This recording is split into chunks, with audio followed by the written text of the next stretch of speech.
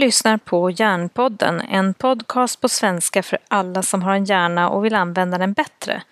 Jag heter Kristina Bär och är din värd på Hjärnpodden. I det här avsnittet är vi kvar i skolans värld och ska prata om hemmasittande som många som arbetar i skolan upplever som väldigt frustrerande, för att inte tala om föräldrarna till hemmasittande barn. Och i den här intervjun möter jag programansvarig Robert Palme som är vid Magelungen. Du lyssnar på avsnitt 57.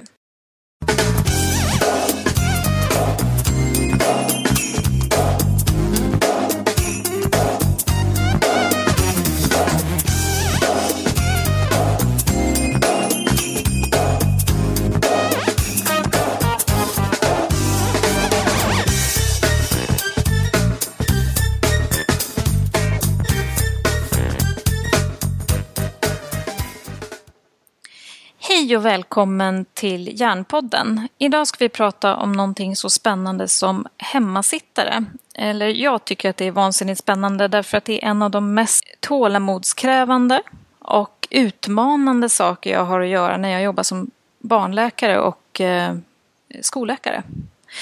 Så därför är det särskilt spännande att få bjuda in Robert Palme som jobbar på Magelungen. Välkommen Robert!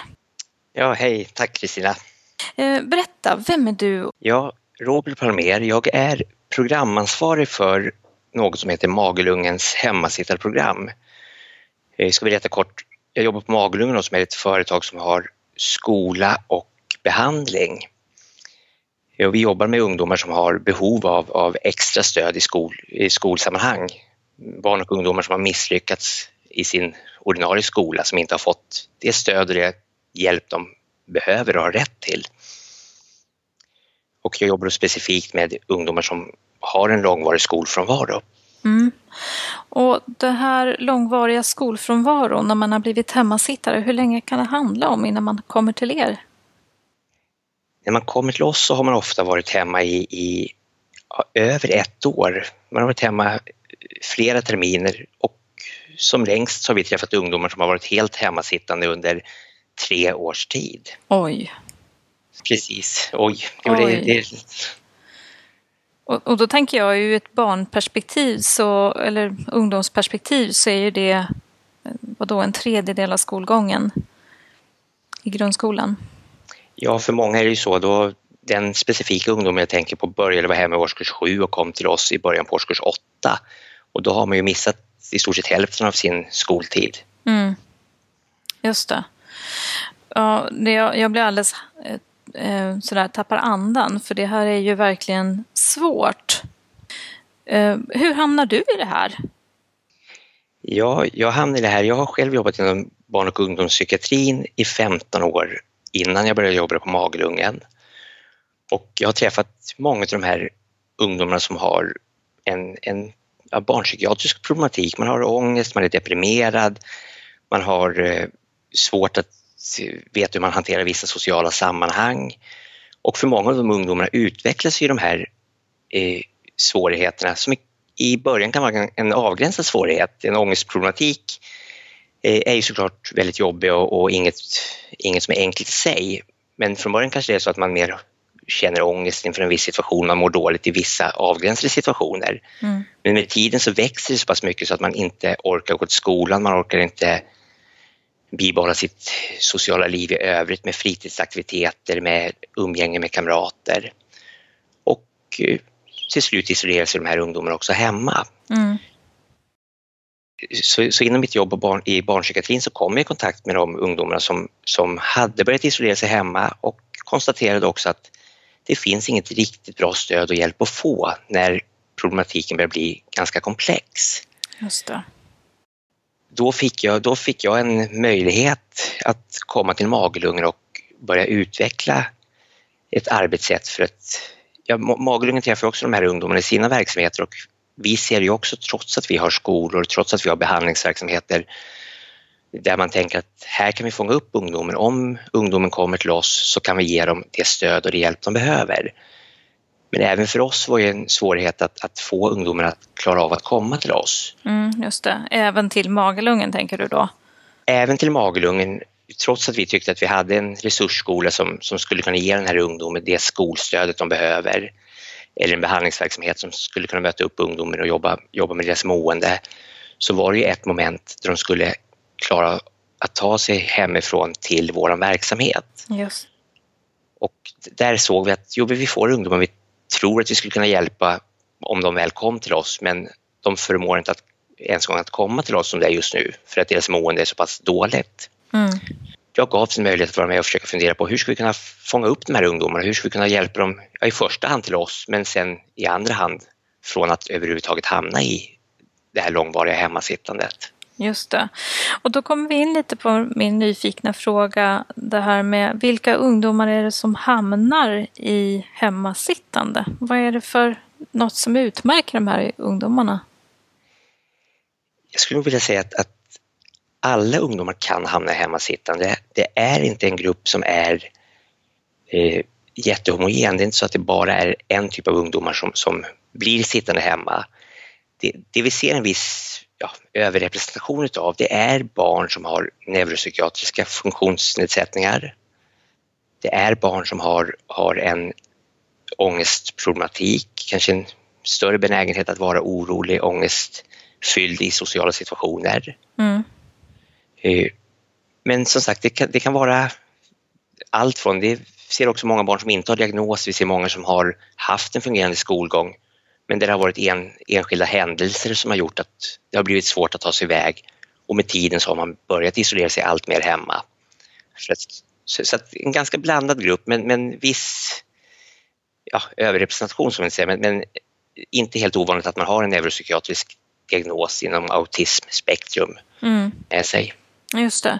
Och det är ju en särskild historia i sig, därför att det är ju svårt i den sociala miljön i skolan att orka med. Det blir ju väldigt stressigt om det är just den sorteringen som man har svårt med. Och då är ju risken större att man blir så himla trött och därför blir kvar hemma.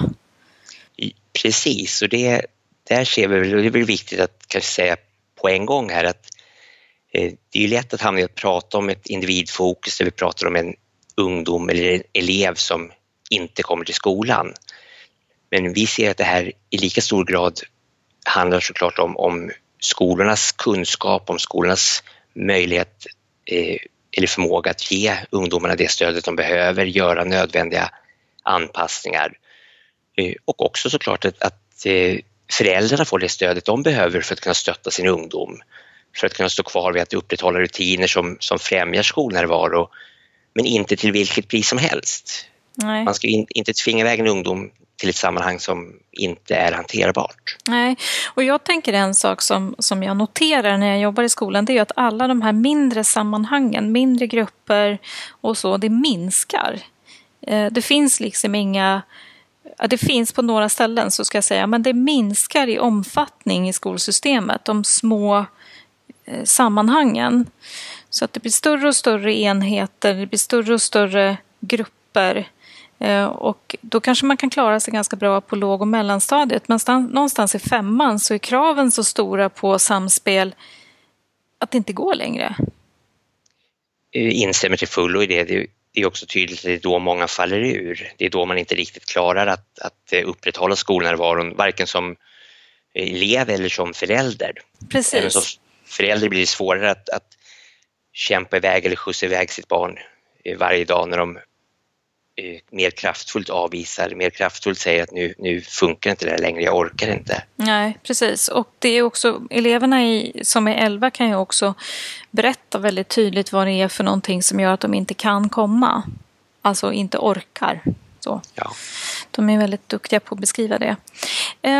Men om vi tittar på en annan grupp som vi inte har pratat om, det är de här som är väldigt högbegåvade, som blir uttråkade i skolan. Vad tänker du om dem? De finns definitivt med i den här gruppen hemmasitter, om man nu ska klumpa ihop folk under ett begrepp. Men vi träffar absolut barn som är högbegåvade och som inte riktigt förstår syftet, som blir understimulerade, som tycker att de lär sig kanske mer hemma än vad de gör i skolan. Sen ser vi väl också ganska många som kanske är högbegåvade inom ett eller några få områden. Så att man kan tänka att det är ganska ojämnt. Man har styrkor där man definitivt inte blir mött och stimulerad. Sen har man andra områden där man kanske behöver större stöd och hjälp. Men kanske svårt både att se det själv, men kanske också svårt för skolan att förstå hur man kan vara så ojämn. Precis. Jag har träffat på sådana elever, ganska många tycker jag, under mina år i skolan, där man har jättehög begåvning inom ett område och ligger kanske 4 år framför i sin inlärning. Men eftersom man inte är i samma fas i till exempel svenska inlärning eller skrivande eller läsning eller sådär, så får de här eleverna hållas tillbaka i den lägre för att man inte ska tappa så mycket på svenska delen. Och det gör ju att det blir väldigt, väldigt tråkigt för de här eleverna att befinna sig i skolan överhuvudtaget. Jo, men så är det ju att det här att det blir så ojämnt och att det stimuleras ibland och vara väldigt ostimulerad i andra sammanhang. Det kan vara ett sådant skäl till att skolfrånvaron börjar. Att man tycker det är meningslöst att gå dit. Man kanske börjar välja bort vissa dagar, vissa lektioner, vissa lärare. Så det kan vara olika sammanhang som sticker ut. Jag ska inte säga att nu ska man väl till att börja med säga också att vi på Maglungen får ett ganska skevt urval av ungdomar. Vi får ju de här som vi sa har suttit hemma under lång tid. Där man tänker att ha provat en massa andra insatser. Och jag gissar på att det görs en massa insatser på skola och inom barnpsykiatri och socialtjänst där man får tillbaka ungdomarna någorlunda snabbt. Där man inte hamnar i ett långvarigt hemmasittande, och såklart där kan det ju både eleverna med hög begåvning och andra elever rymmas inom de insatserna. Men när vi kommer så ser vi absolut några ungdomar som har haft det här att man har varit understimulerade, att man inte har lyckats fångats upp av skolan. Men ofta i kombination med att man har sociala svårigheter, det blir andra delar som också blir svåra. Inte bara det pedagogiska utan också begripligheten kring vad ska jag göra i skolan överhuvudtaget. Just det. Så det är meningen som saknas liksom också. Det finns med, och just det att man kanske inte riktigt är så lockad av att ha sociala kontakter. Att även för jag tror att skolan är meningslös, det tror jag att vi till mans kan känna igen oss i även från vår egen skolgång, att det var inte alltid det var så roligt att gå dit. Men just för de här eleverna så faller meningsfullheten kring det pedagogiska bort. Då kanske man inte har ett tillräckligt starkt socialt driv för att tycka att jag går dit för att träffa mina kompisar istället. Utan då faller hela meningen med skolan bort helt och hållet. Just det, för många går ju i alla fall dit för kompisarnas skull och rastens skull. Ja, precis. Just gruppen hemmasittare generellt sett så är det nog en hel del ungdomar som inte ser det här sociala som ett tillräckligt starkt incitament för att gå till skolan. Och då tänker jag också med de här med Skype och alla andra sociala medier som möjliggör att man har social kontakt med kanske någon som sitter i Tokyo under tiden som alla andra är i skolan.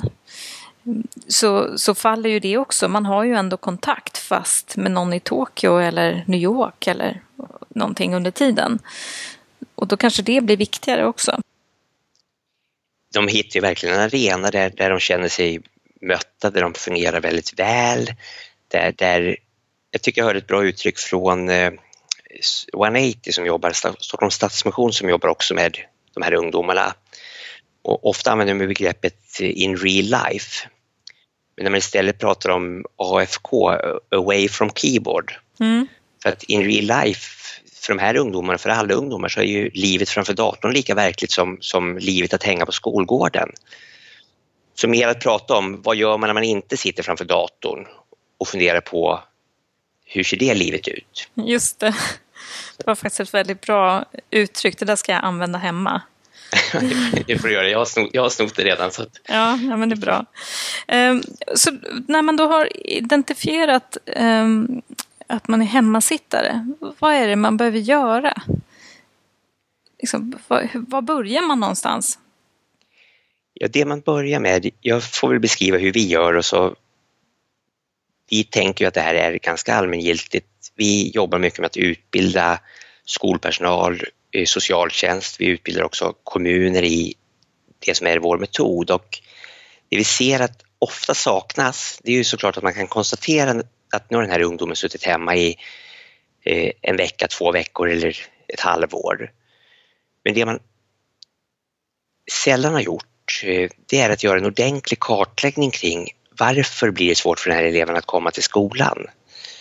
Ibland har man satt in åtgärder som till synes kan verka väldigt bra, sånt som man känner att det här är väl en ganska självklar åtgärd att rekommendera. Men nästan alltid har man saknat en ordentlig kartläggning. Man har sällan tagit reda på vad är det som gör att just den här ungdomen tycker att det blir svårt att ta sig väg till skolan. Så att det allra första vi gör, det är att göra en fördjupad kartläggning. Just att ta reda på både vad orsaken till hemmasittandet är, vad är det som startade att jag började sitta hemma, och att titta på också vad är det som gör att jag fortsätter sitta hemma. Tänk att det kan vara lite olika saker. Att har man börjat vara hemma för att man fick en stark ångest i sociala situationer i skolan, det kan vara ganska förståeligt att man inte går dit och man tycker att det här är jättejobbigt för mig. Men har man sen suttit hemma i ett halvår eller ännu längre tid, då kan ju de stora skälen till att man inte kommer iväg till skolan vara att man har vänt på dygnet, att man sitter uppe hela nätterna, att det har blivit andra saker som på ett sätt har blivit större problem eller en större svårighet. Oavsett skolan har anpassat sitt sammanhang eller så är det fortfarande ett moment där man ser att hade den här anpassningen funnits för ett halvår sedan, då hade det kanske varit hjälpsamt. Nu hjälper det inte, för att nu förmår jag inte riktigt att ta mig till skolan för att jag har fått en massa andra saker som jag måste brottas med. Så en kartläggning är det första vi gör. Och i en kartläggning så handlar det också mycket om att bygga upp en relation med ungdomen och med familjen. Att faktiskt få ungdomen att känna ett hopp om att det går att bryta den här situationen. Det går att göra någonting åt det här som känns ganska hopplöst just nu. Så att jag skulle nog vilja säga att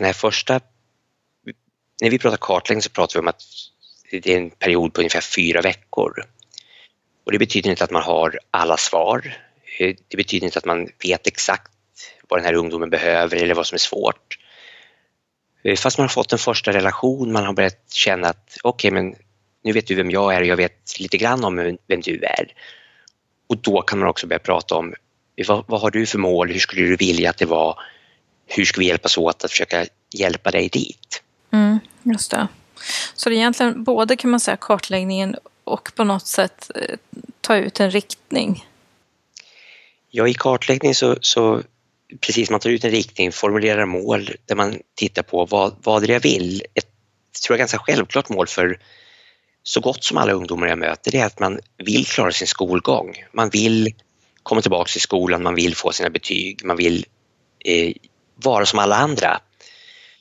Och alla andra går ju i skolan. Precis. Sen kanske det är så att man tycker, wow, jag vill gå i skolan för att det är så jäkla roligt, eller jag vill verkligen, för det är nog få ungdomar som tycker att skolan är det roligaste som har hänt. Det är inte så att man brinner för att vara där varje dag nödvändigtvis. Men att vara som alla andra, känna att jag vill vara som mina klasskamrater, jag vill vara en vanlig ungdom. Det tycker jag att finns med. Och utifrån ett mål då, att kunna klara sin skolgång, att kunna komma tillbaka och få sina betyg, då får man titta på vad krävs för att nå dit. Just det. Precis. Och jag har en sån här väldigt enkel riktlinje någonstans när jag försöker jobba i elevhälsan som barnläkare eller som skolläkare. Då brukar jag säga att jag vill egentligen träffa alla barn som har varit borta mer än 20-30% under en månads tid. Oavsett om det är en influensa eller om det handlar om att man har undvikit alla måndagar eller andra hälsoskäl. Därför att jag tänker att är man borta så mycket så är risken att man hamnar i hemmasitteri mycket större. Vad tänker du om det? Jag instämmer till fullo med det, Kristina. Jag har själv propagerat länge för att man behöver ha ett system som gör att det ska finnas rutiner på skolan som gör att man fångar upp alla ungdomar innan de har fallit ur.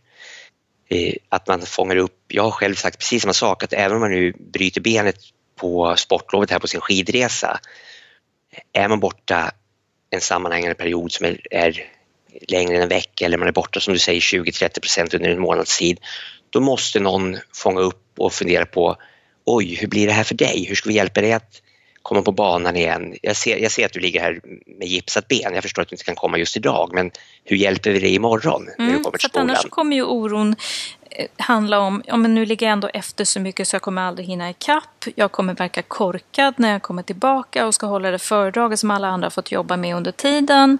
Bla bla bla bla bla bla. Det är så många saker som egentligen inte behöver vara liksom hänga ihop med benbrottet. Nej, och det här är en oro som växer oerhört fort. Det brukar pratas om, det finns 2 amerikanska psykiatrer som pratar om att frånvaro i skolan blir akut när man har varit hemma i 2 veckors tid. Till skillnad från då tänker jag vissa andra tillstånd. Jag var inne på det här från början att man kan vara ångestfylld, man kan vara deprimerad, vilket jag tänker är jättejobbigt som ungdom att ha en depression eller en ångestproblematik.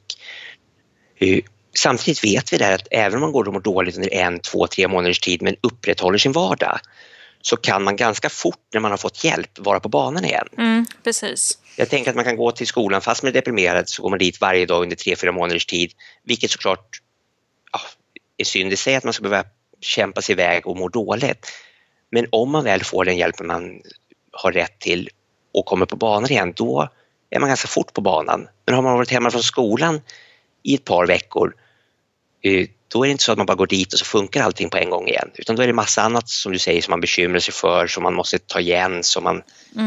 Och inte minst det här med kompisarna, att man vet inte riktigt om man tillhör gruppen fortfarande. Och, alltså, det är många saker som hänger ihop här som jag tänker vänder sig i magen på många ungdomar. Och det är det här som jag tänker att jag som skolläkare kan få prata om. Och att vi har det som rutin när vi jobbar. För att då behöver man inte peka ut någon och säga att ja, men du ska till skolläkaren. Utan när man har varit borta 20% så är det automatiskt ett besök hos skolläkaren. Jag tycker det låter alldeles utmärkt, och det är ju också det här, tror jag, som de nya riktlinjerna kommer att handla om. Det gjordes ju en regeringsutredning här nyligen, och där pratar man mycket om att ha rutiner för närvaroregistrering, rutiner för hur man hanterar frånvaro, hur man ser mönster, hur man möter upp när det börjar bli begynnande frånvaro. Jag tror den här själva frånvaroregistreringen, den sker ju om man räknar antal procent som man är borta. Men än så länge så tycker inte jag att det är implementerat i skolorna att man har de här rutinmässiga påföljderna. Och det tycker jag att vi behöver förbättra och stärka i skolan, så att det är liksom inte ens en fråga, utan är man borta 20-30% så ska man till skolläkaren och kanske kuratorn eller vad det nu kan vara för någonting som rutin. Instämmer helt i det. Och det är väl det som jag hör från alla som jobbar med de här frågorna, att här ser vi en brist, här ser vi någonting som, precis som du säger, behöver åtgärdas. Det är ingenting att diskutera, det måste vi hitta ett system för att fånga upp, så att inte ännu flera liksom barn faller mellan stolarna som det blir nu. Man vet att frånvaron är hög, fast sen gör man ingenting med de siffrorna. Precis. Så att man kan säga, när ni får tag i dem, då har ju tiden gått en stund, och då gör man den här kartläggningen och bygger relation. Vad är det nästa steg då? Hur ska man få tillbaka de här ungdomarna? Precis, men nästa steg, dels brukar vi nästan alltid jobba på att man ska tillbaka till ett skolsammanhang. Man skulle kunna diskutera att ska man tillbaka till skolan, ska man tänka att alla behöver ha skolundervisning, kan man lösa undervisning på annat sätt? Men återigen, vi ser att ungdomarna själva vill på något sätt ingå i ett skolsammanhang. Ser också att allt det här med vardagliga rutiner och så är så pass mycket lättare att upprätthålla ifall man har ett vardagligt sammanhang att vistas i. Och skolan är ju, får man säga, mest normala som man har som en ungdom. Det är det som alla andra ungdomar också har. Så det vi gör, det är att i väldigt små steg göra en planering för hur ska ungdomarna kunna återgå till skolan. Och tillsammans med ungdomen och föräldrarna fundera på allra först, vad är det vi måste börja jobba med på hemmaplan? lite utifrån det här att det ofta har varit saker som har fallit tillbaks eller som har börjat fungera sämre hemma. Det här med dygnsrytm, man har ingen naturlig anledning till att gå och lägga sig på kvällarna. Man sitter upp i stor del av nätterna och såklart... Så blir bråk hemma. Det blir absolut bråk hemma, konflikter. Och där skulle jag vilja ge en eloge till alla föräldrar som såklart först har kämpat för att upprätthålla det här. Att kanske säga att nej, men nu är klockan 10 och nu får du stänga av datorn och gå och lägga dig. Sen har man gjort det under en lång tid och det har blivit mer och mer bråk. Man kanske också har känt sig osäker kring, är det helt rätt av mig att försöka tvinga iväg min ungdom till skolan? Jag är inte riktigt säker på att de verkligen får stöd och hjälp där som de behöver. Men som förälder har man nog ändå känt att men det är min skyldighet att se till att mitt barn kommer dit. Och sen när vi kommer in, då kanske det är till och med så att man har slutat ställa de här kraven. Man har backat tillbaks både för att man ser att ungdomen inte klarar av det, men också för att det har blivit konflikter och bråk och man har ändå inte lyckats gå vinnande ur striden på något sätt. Jag tycker många föräldrar till ungdomar som har blivit hemma har ju på något sätt givit upp när det har gått för lång tid. Det blir svårt. Man har tagit så många kamper och man har förlorat tillräckligt många kamper så man känner sig så trött. Och jag har full respekt för det är ju verkligen inget lätt. Och särskilt inte som eleverna blir äldre och äldre. Jag tycker det är beundransvärt av alla dessa föräldrar som verkligen fortsätter att kämpa på för sina barn. Ja, och vi ser väl som sagt med reservation för det här att vi får ett till viss del skevt urval. Vi får de som har haft svårigheter under lång tid och såklart också de där man inte riktigt har lyckats hjälpa till med det som har gjorts tidigare. Det som BUP och socialtjänst och skola har gjort har inte varit tillräckligt. Men jag tycker också vi ser föräldrar som har gjort, precis som du säger, föräldrar som har gjort allt de kan och lite till. De har själva varit psykologer, de har själva varit familjebehandlare, de har själva varit lärare. Och till slut har de till och med nästan tappat bort sig i att vara föräldrar för att de har försökt vara till hjälp med allt annat. Så att jag beundrar också de här föräldrarna som har kämpat jättemycket. Men att kunna gå tillbaka till och titta på vad är det för stöd och hjälp de behöver och hur kan de känna sig trygga med att skolan eller det sammanhanget som ska ta emot deras barn kommer att göra det som barnet behöver. Hur ska jag känna mig trygg med att skicka mitt barn till skolan och veta att skolan verkligen kommer att möta upp och ge det stöd och hjälp mitt barn har rätt till? Precis. Och också kanske stå ut med den här otäcka känslan i magen att nu tvingar jag mitt barn att gå fast han eller hon inte vill, men jag vet att det ändå är rätt. Och det kommer tillbaka till den frågan du ställde kring vad kommer efter kartläggningen. Att i det här skolnärmandet så är ju ett stort arbete handlar just om att stötta föräldrarna, att trygga föräldrarna. Att ha en planering som man kan kommunicera tillbaka både till ungdomen och till föräldrarna kring att det här är det som är planen, det är det här vi ska göra imorgon. Det är det här vi ska göra idag. Det är det här stödet du kommer att få. Att kolla av så att föräldern känner sig trygg med att det här görs. Fundera på vad behöver föräldern ytterligare för hjälp för att kunna stå på sig och som du säger kunna stå ut med den här klumpen i magen. För det kommer inte kännas bra, det kommer kännas jobbigt. Rädslan för att det ska bli ett nytt misslyckande kommer att vara ganska stor i början. Att stötta barnet eller eleven på samma sätt. Att titta på vad behöver du för hjälp i det här? Vad behöver du för hjälp från oss? Vad behöver du för hjälp från skolan? Vad kan mamma och pappa göra? Och också att faktiskt inte glömma bort skolan här. Jag tänker att skolan och familjen, det är de som kommer att vara inne och göra någon form av dagligt jobb. Det är där det måste finnas en tät kontakt. Det är de som kommer att behöva jobba med att göra anpassningar som behövs, att möta upp de behoven som finns och att tillsammans träna. Träna på det som blir jobbigt. Och jag tänker att skolan också behöver träna någon bemärkelse på att agera på ett annat sätt. Kanske inte agera på det sättet man är van att göra utan tänka att nu behöver jag göra något annorlunda utifrån vad just den här eleven behöver. Och det känns som att det här är en ganska tidskrävande insats att få tillbaka elever till skolan när man väl har hamnat i en hemmasittande situation. Ja, det är en tidskrävande insats att tro att man ska hasta på eller göra någonting där man tänker att det här ska vi lösa på ett samtal i veckan eller så, då kommer det gissningsvis bli ytterligare en insats som misslyckas. Så att man får vara beredd på att under en period så får vi tajta upp lite, vi får fundera på hur kan vi vara ännu mer tillgängliga, hur kan vi möta upp och ge det stödet som familjen och skolan behöver. Och det skulle jag nog vilja säga även om vi backar tillbaka till de här eleverna som kanske har, du pratar om 20-30% frånvaro, man som skolläkare kanske känner att nu är det dags att träffa familjen eller träffa ungdomen, nu blir det någonting som larmar här om att vi behöver fundera på vad är det som händer. Att även där tänka att ska man göra en liten insats eller åtgärd så det kanske inte är så att man behöver träffas varje dag eller träffas flera timmar åt gången, men att under en kortare period tänka att nu stämmer vi av, kanske inte bara en gång i veckan utan vi stämmer av varje morgon. Hur var det att komma till skolan idag? Är det någonting som du känner dig osäker på kring det vi ska göra i skolan idag? Är det något på schemat som vi behöver gå igenom tillsammans?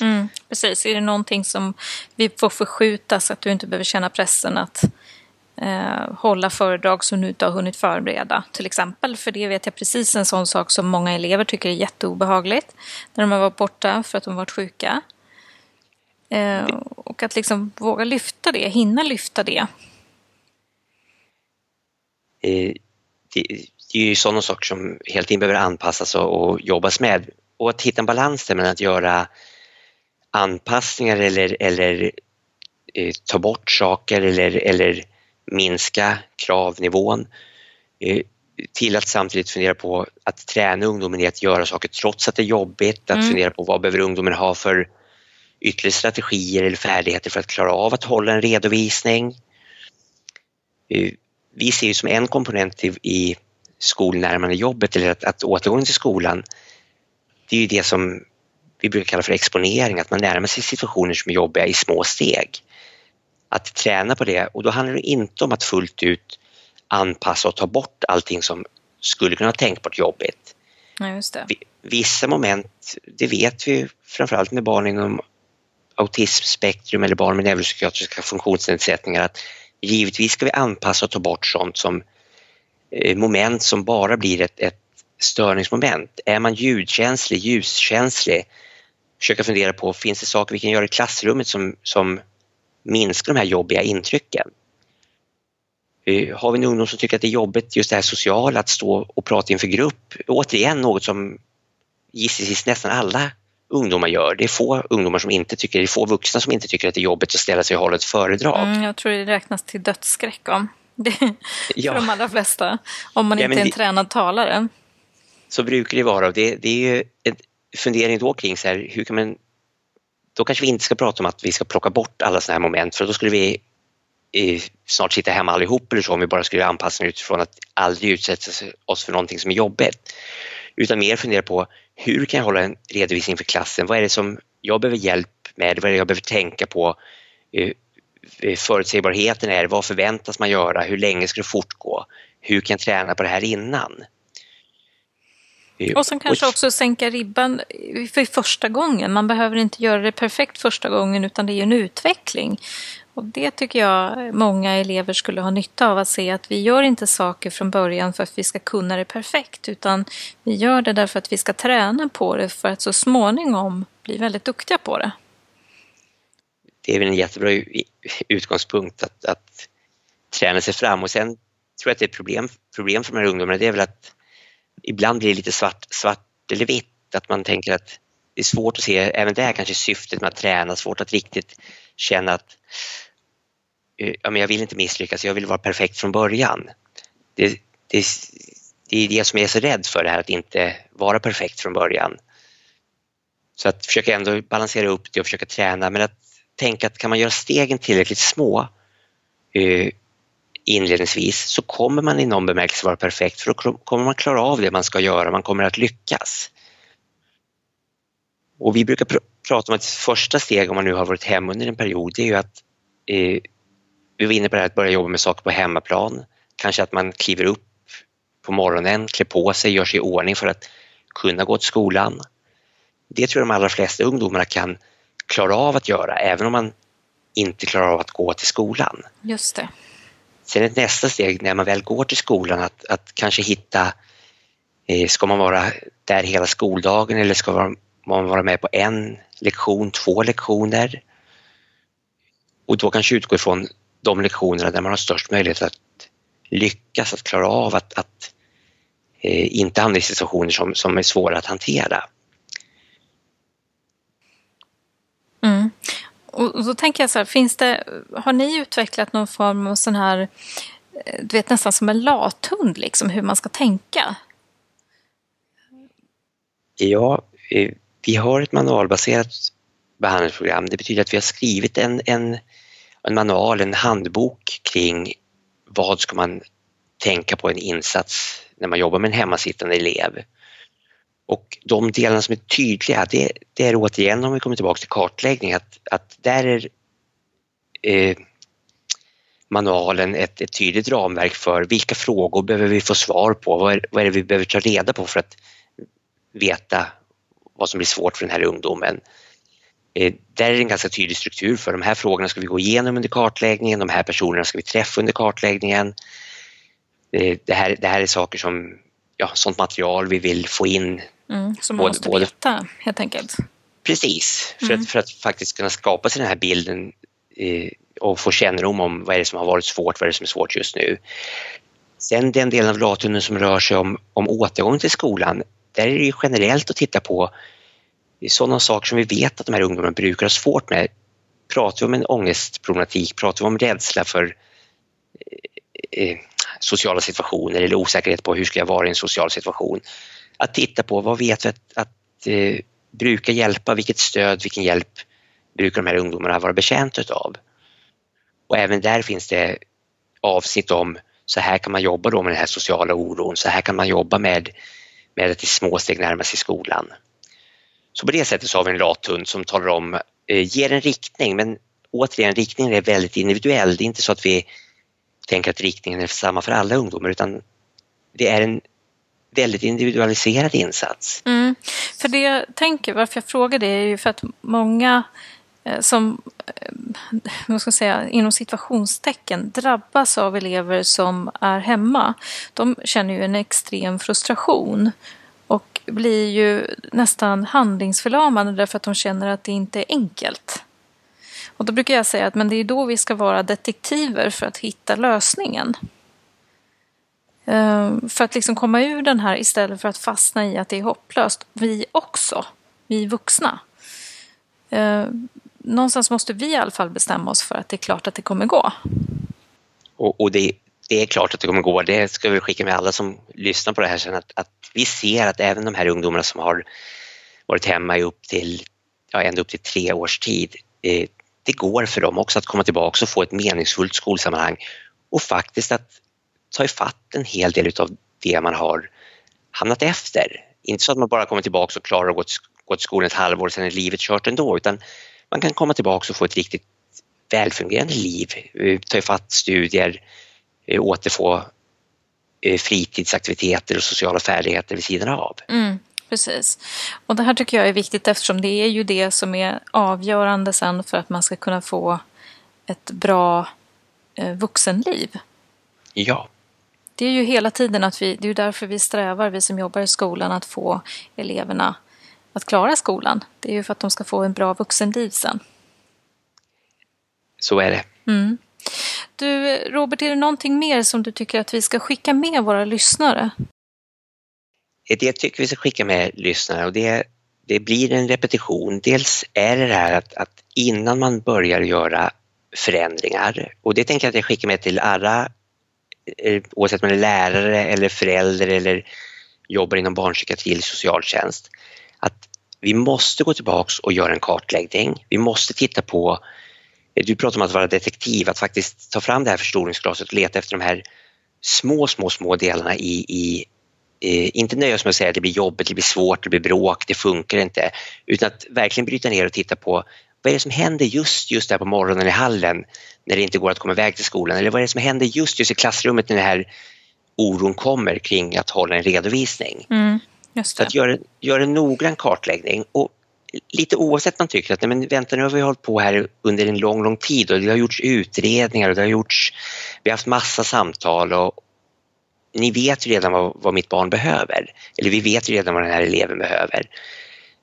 Att faktiskt ändå backa och tänka att hade vi vetat så hade vi troligtvis redan fått tillbaka eleven. Precis. Ja. Så att mer backa och göra en ordentligare kartläggning. Och jag tänker så här att en kartläggning, du pratar om återigen de här eleverna där man kanske har 20-30% frånvaro. Om jag säger 4 veckors kartläggning, det är utifrån att man då har en elev som har suttit hemma under lång tid. Det finns ingen anledning till att kasta sig in i att börja genomföra en massa åtgärder dag 1. Men varje morgon en elev kommer till skolan och möjligtvis kommer 5 minuter för sent eller så tänker jag att den mentorn som möter upp eleven, den mentor som säger jag märker att det är 3:e månaden i rad som du kommer lite senare till första lektionen. Är det något speciellt? Skulle jag kunna hjälpa dig? Är det något som blir jobbigt just på måndagar? Det är också en kartläggning. Man visar, man bryr sig om, man försöker ta reda på vad är det som gör att det blev svårt just den här gången. Precis. Och det är det jag tänker är det fiffiga när vi har de här, nu har vi ju databaserade frånvaroanmälningssystem och med olika färger just för sen ankomst eller för frånvaro helt eller oanmäld frånvaro, anmäld frånvaro. Och då får man ju en bild över veckorna hur de ser ut. Och då ser vi ju systematiken väldigt tydligt att det är alltid på måndagar när det är jumpa som eleven är borta. Eller det är alltid på samhällskunskapen. Ja. Hur är det så? Varför är det så? Då har vi ju någonting att prata om. Och det är där man hoppas att man ska kunna verkligen börja använda sig av det också. För att just nu tror jag att ni på skolorna sitter med de här mönstren finns. Ja. Men sen kanske inte riktigt någon som använder sig av att titta på hur mönstret ser ut. Jag är inne på det att vi behöver vara duktiga på att använda den information som vi har systematiskt i syfte att ungarna ska klara sin skolgång. Ja. Inte problematisera en massa saker som finns. Det kan finnas en massa problem också socialt som gör att eleverna inte kommer till skolan. Men det är inte där vi ska vara utan vi ska rikta in oss på okej, nu ser det ut så här för den här eleven. Men vad är det vi ska göra och vad skulle vi kunna påverka för att eleven ska klara sin skolgång ändå? Och det tycker jag är mycket viktigare än att vi sitter och fördjupar oss i andra saker som kan röra vad det nu kan vara för någonting som man sitter och pratar om. Jag tror att om vi använder den information vi har väldigt systematiskt så tror jag att det kommer bli mycket enklare att hitta lösningar.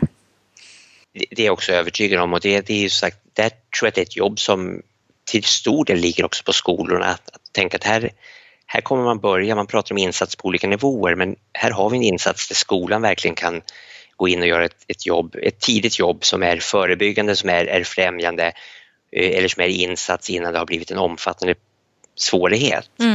Precis. Och sen om man pratar vidare kring det här, vad behöver man mer än den här kartläggningen? Så när det väl har gått så pass långt att man ändå har en elev som är hemmasittande, vi vet att svårigheterna har blivit lite för stora för familjen själv att hantera, lite för stora för skolan att klara av. När det gissningsvis finns andra kontakter inne, man kanske har en kontakt inom barnpsykiatrin eller man har kontakter från någon form av skolnärvaroteam, elevhälsan är påkopplad. Att hitta rutiner för att samverka, för att jobba tillsammans så att alla drar sitt strå till stacken. Som det är nu så tycker jag också att det finns allt för många exempel på där man kanske har provat en massa ofta ganska bra insatser men det har varit insatser som har varit skilda åt. Först har skolan gjort ett stort jobb, de har försökt fundera på allt som de kan göra för att hjälpa eleven. Sen när man har gått bet och inte lyckats då har nästa instans tagit vid. Ofta kan det vara barnpsykiatrin som kliver in, träffar ungdomen man märker, eller eleven och man märker att vi lyckas inte heller riktigt fånga upp och så kan man se att vi kanske behöver ta hjälp av socialtjänsten och kliva in och göra en insats i hemmiljön. Jobba lite med stöd till föräldrarna och även där märker man att den insatsen som en enskild insats hjälper inte heller utan att få en insats som man tänker att vi jobbar med alla delar samtidigt. Och att också ha en kommunikation där som faktiskt handlar om att inte bara utbyta information, inte bara sitta på ett möte och säga att vi på SOS gör det här eller vi på skolan gör det här utan att också göra gemensam plan för hur ska vi stötta upp de här behoven vi ser att finns. Och det här tänker jag är ju klurigt att få alla instanser att samarbeta, för den tiden verkar inte finnas, och framförallt så är det väl långa väntetider innan man kan få ihop en sån tid bokad liksom. För att alla har så mycket bokat. Men egentligen skulle man ha en helt annan typ av organisation kring den här typen av elever. Att det är väldigt löst och oplanerat för de personerna som jobbar i de insatserna. Det skulle absolut vara gissningsvis en bra framgångsfaktor att få de här eleverna att, om vi bara skulle utgå från elevens behov, då tror jag definitivt inte att vår nuvarande organisation är konstruerad för att möta de här elevernas behov. Utan här skulle man behöva hitta andra lösningar. Man skulle behöva hitta en annan flexibilitet, en annan tillgänglighet. Precis, och jag tänker just flexibiliteten, för att man kan ju ha bra behandlare inne från alla instanser, men det är väldigt svårt att samordna dem därför att man har inte det utrymmet helt enkelt. Så det här, jag har funderat jättemycket på hur man liksom skulle kunna göra det rent praktiskt för att det ska vara möjligt. Just sätta veckoplanering, var är vi nu, stämma av så att det inte dröjer 4 veckor mellan varje avstämningsmöte. Ja, och här får jag väl säga att vi inom ramen för Hemmasittarprogrammet och på de enheterna där vi själva jobbar med att möta de här ungdomarna har en ganska tacksam roll. Vi får ju ofta, vi jobbar på uppdrag av socialtjänsten. Socialtjänsten är de som beställer insatser. Och när vi kommer in, då får vi oftast ta hela jobbet på något sätt. Vi går in och är både stödet till familjen, stödet till skolan. Vi är till viss del både barnpsykiatri och socialtjänst. Vi går in och jobbar med barnets mående, vi går in och jobbar med det som behöver stöttas upp i familjearbete. Och det märks ju också på de här resultaten. Man har en insats som kan vara en högre intensitet, en högre flexibilitet. Och där tror jag att skulle man kunna hitta ett sätt, det finns kommuner som har organiserat sig bra här, det finns närvaroteam där man har tänkt på det här som behövs, där man har utgått ifrån elevens behov och man ser ju resultat, det ger resultat. Så att det är verkligen en dum idé att försöka få till det här så att det funkar på fler ställen än några enstaka orter, några enstaka ställen. Jo, men jag tror det också att den här organisationen behöver man titta över, för att syftet är ju detsamma, annars blir det bara det här eviga bollandet. Ja. Jag tycker det låter fantastiskt att ni får möjligheten att vara alla instanserna tillsammans. Det underlättar ju oerhört.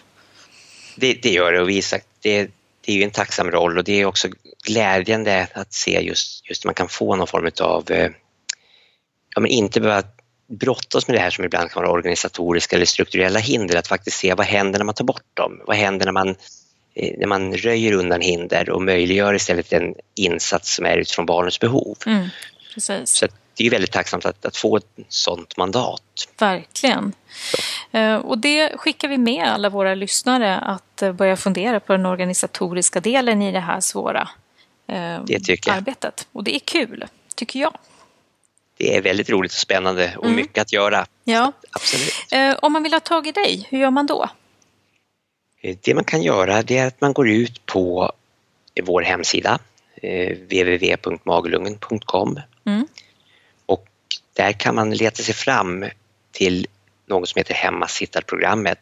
Jag gissar på att söker man på Robert Palme Hemmasittarprogrammet så kommer man direkt dit. Ja, precis. Superbra. Då lägger jag ut en länk också till eran sida på poddens sida, så att det är lätt att hitta om man efter avsnittet undrar. Ja. Toppen. Då får jag skicka dig åter till eleverna. Tack Kristina. Tack så mycket. Tack. Hej.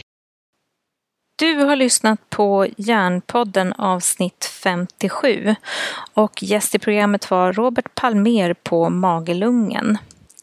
Hjärnpodden drivs av mig i samarbete med Hjärnfonden, som är en ideell insamlingsstiftelse utan statligt stöd. Hjärnfonden har syftet att samla ihop pengar och fördela till forskning och informera om hela hjärnan och alla dess sjukdomar, skador och funktionsnedsättningar.